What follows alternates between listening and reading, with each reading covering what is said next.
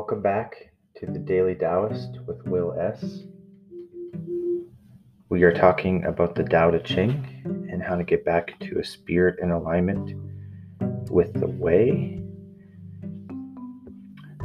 Today I will be talking about verse 39.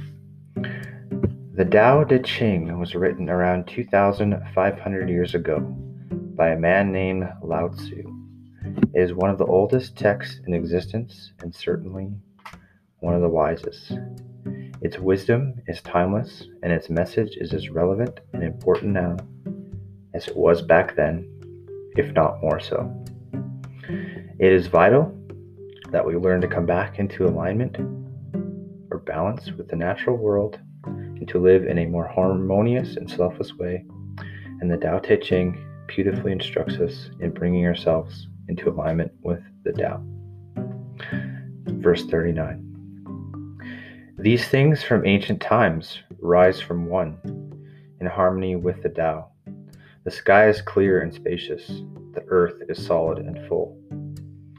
All creatures flourish together, content with the way they are, endless repeating themselves, endlessly renewed. When man interferes with the Tao, the sky becomes filthy, the earth becomes depleted, the equilibrium crumbles, creatures become extinct. The master views the parts with compassion because he understands the whole. The pieces of a chariot are useless unless they work in accordance with the whole. A man's name brings nothing unless he lives in accordance with the whole universe. Playing one's part in accordance with the universe is true humility. The master lets himself be shaped by the Tao as rugged and common as a stone. This might be deemed the ecology verse as we enter the second decade of the 20th century, first century. Perhaps the greatest challenge facing us as species is taking responsibility for the damage we've done to the planet's ecology and restore balance to the whole.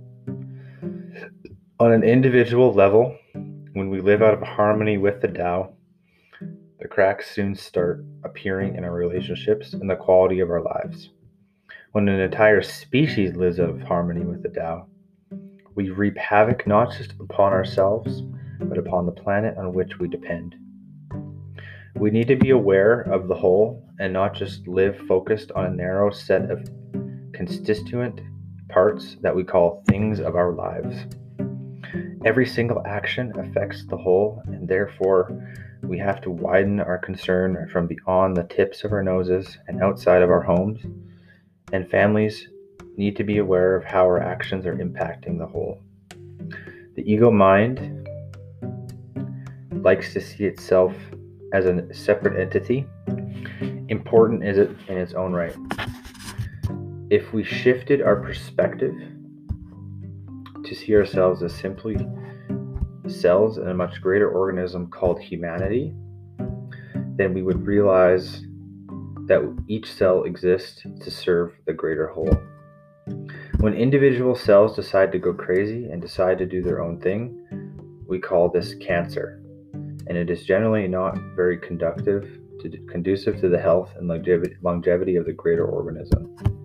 With this new expanded perspective, how would we do things differently? Are our lives contributing to the health of the overall organization? Or do we need to make some changes to better reflect our responsibility in this regard?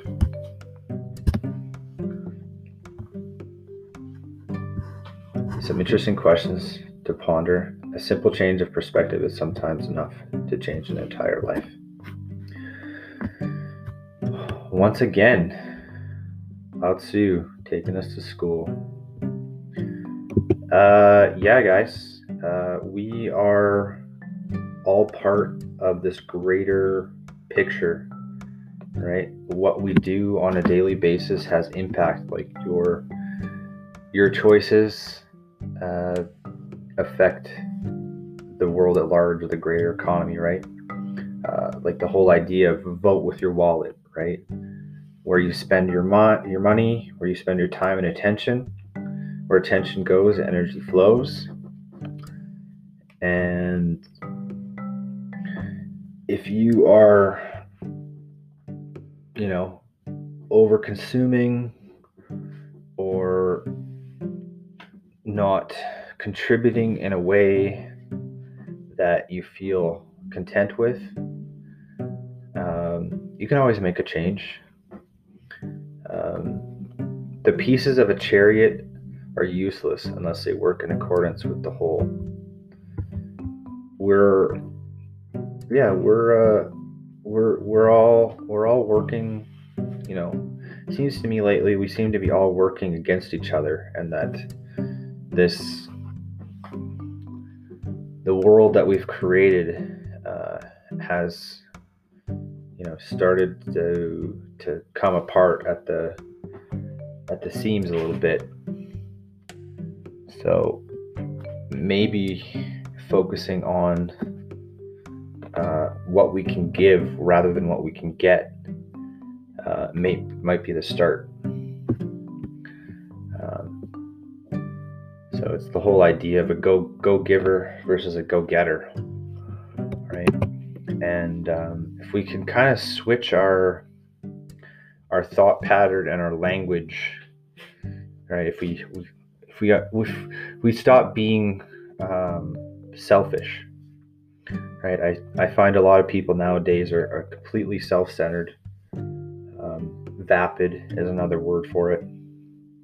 If we stop being so vapid, vain, and we actually thought a little bit more about not just our individual self or our immediate family unit, if we kind of thought about, okay, what is this choice? What is this impact having on my fellow man?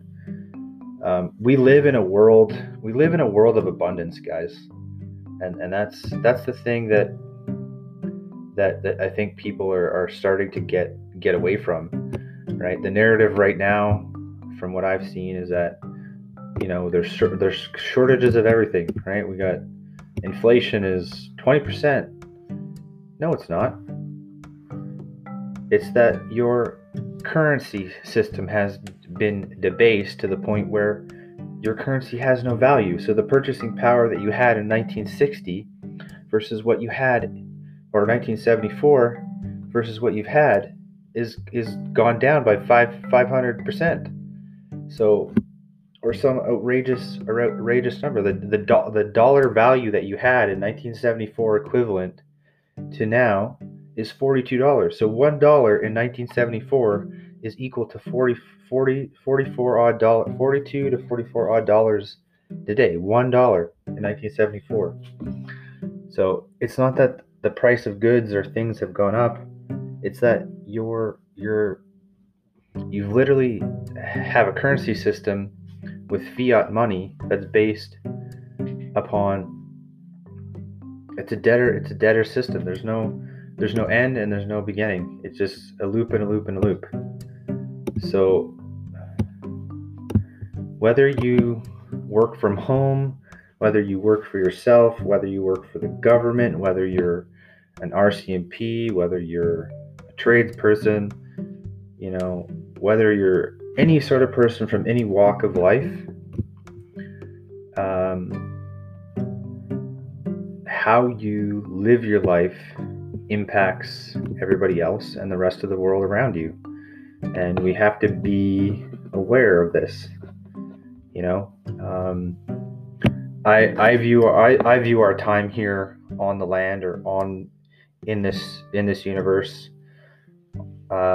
as stewards, right? We're supposed to be stewards, right? We're supposed to be the people that hand off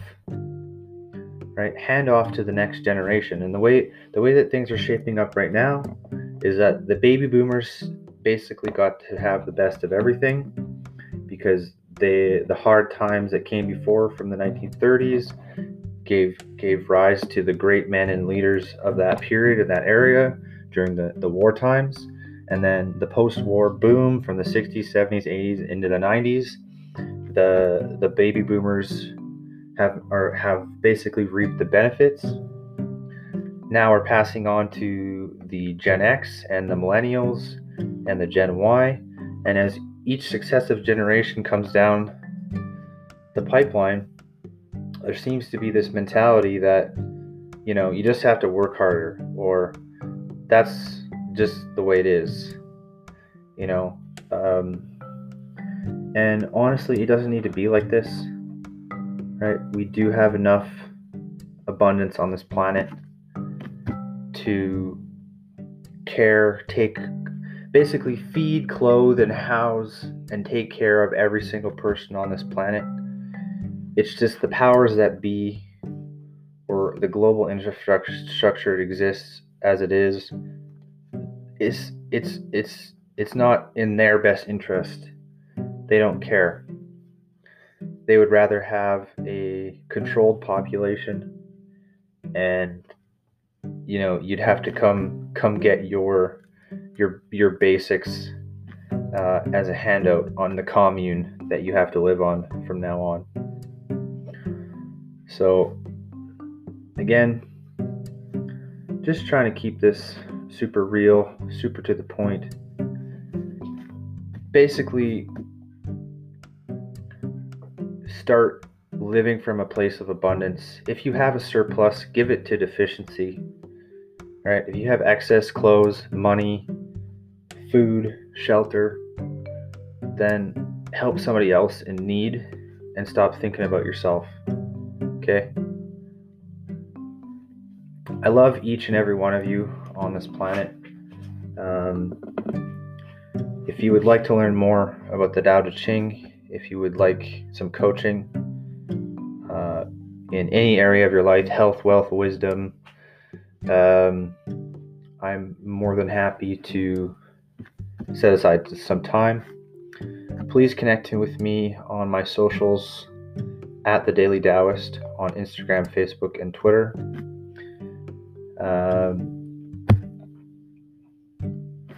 Like, follow, and subscribe on your favorite platform. Peace, abundance, love, and light.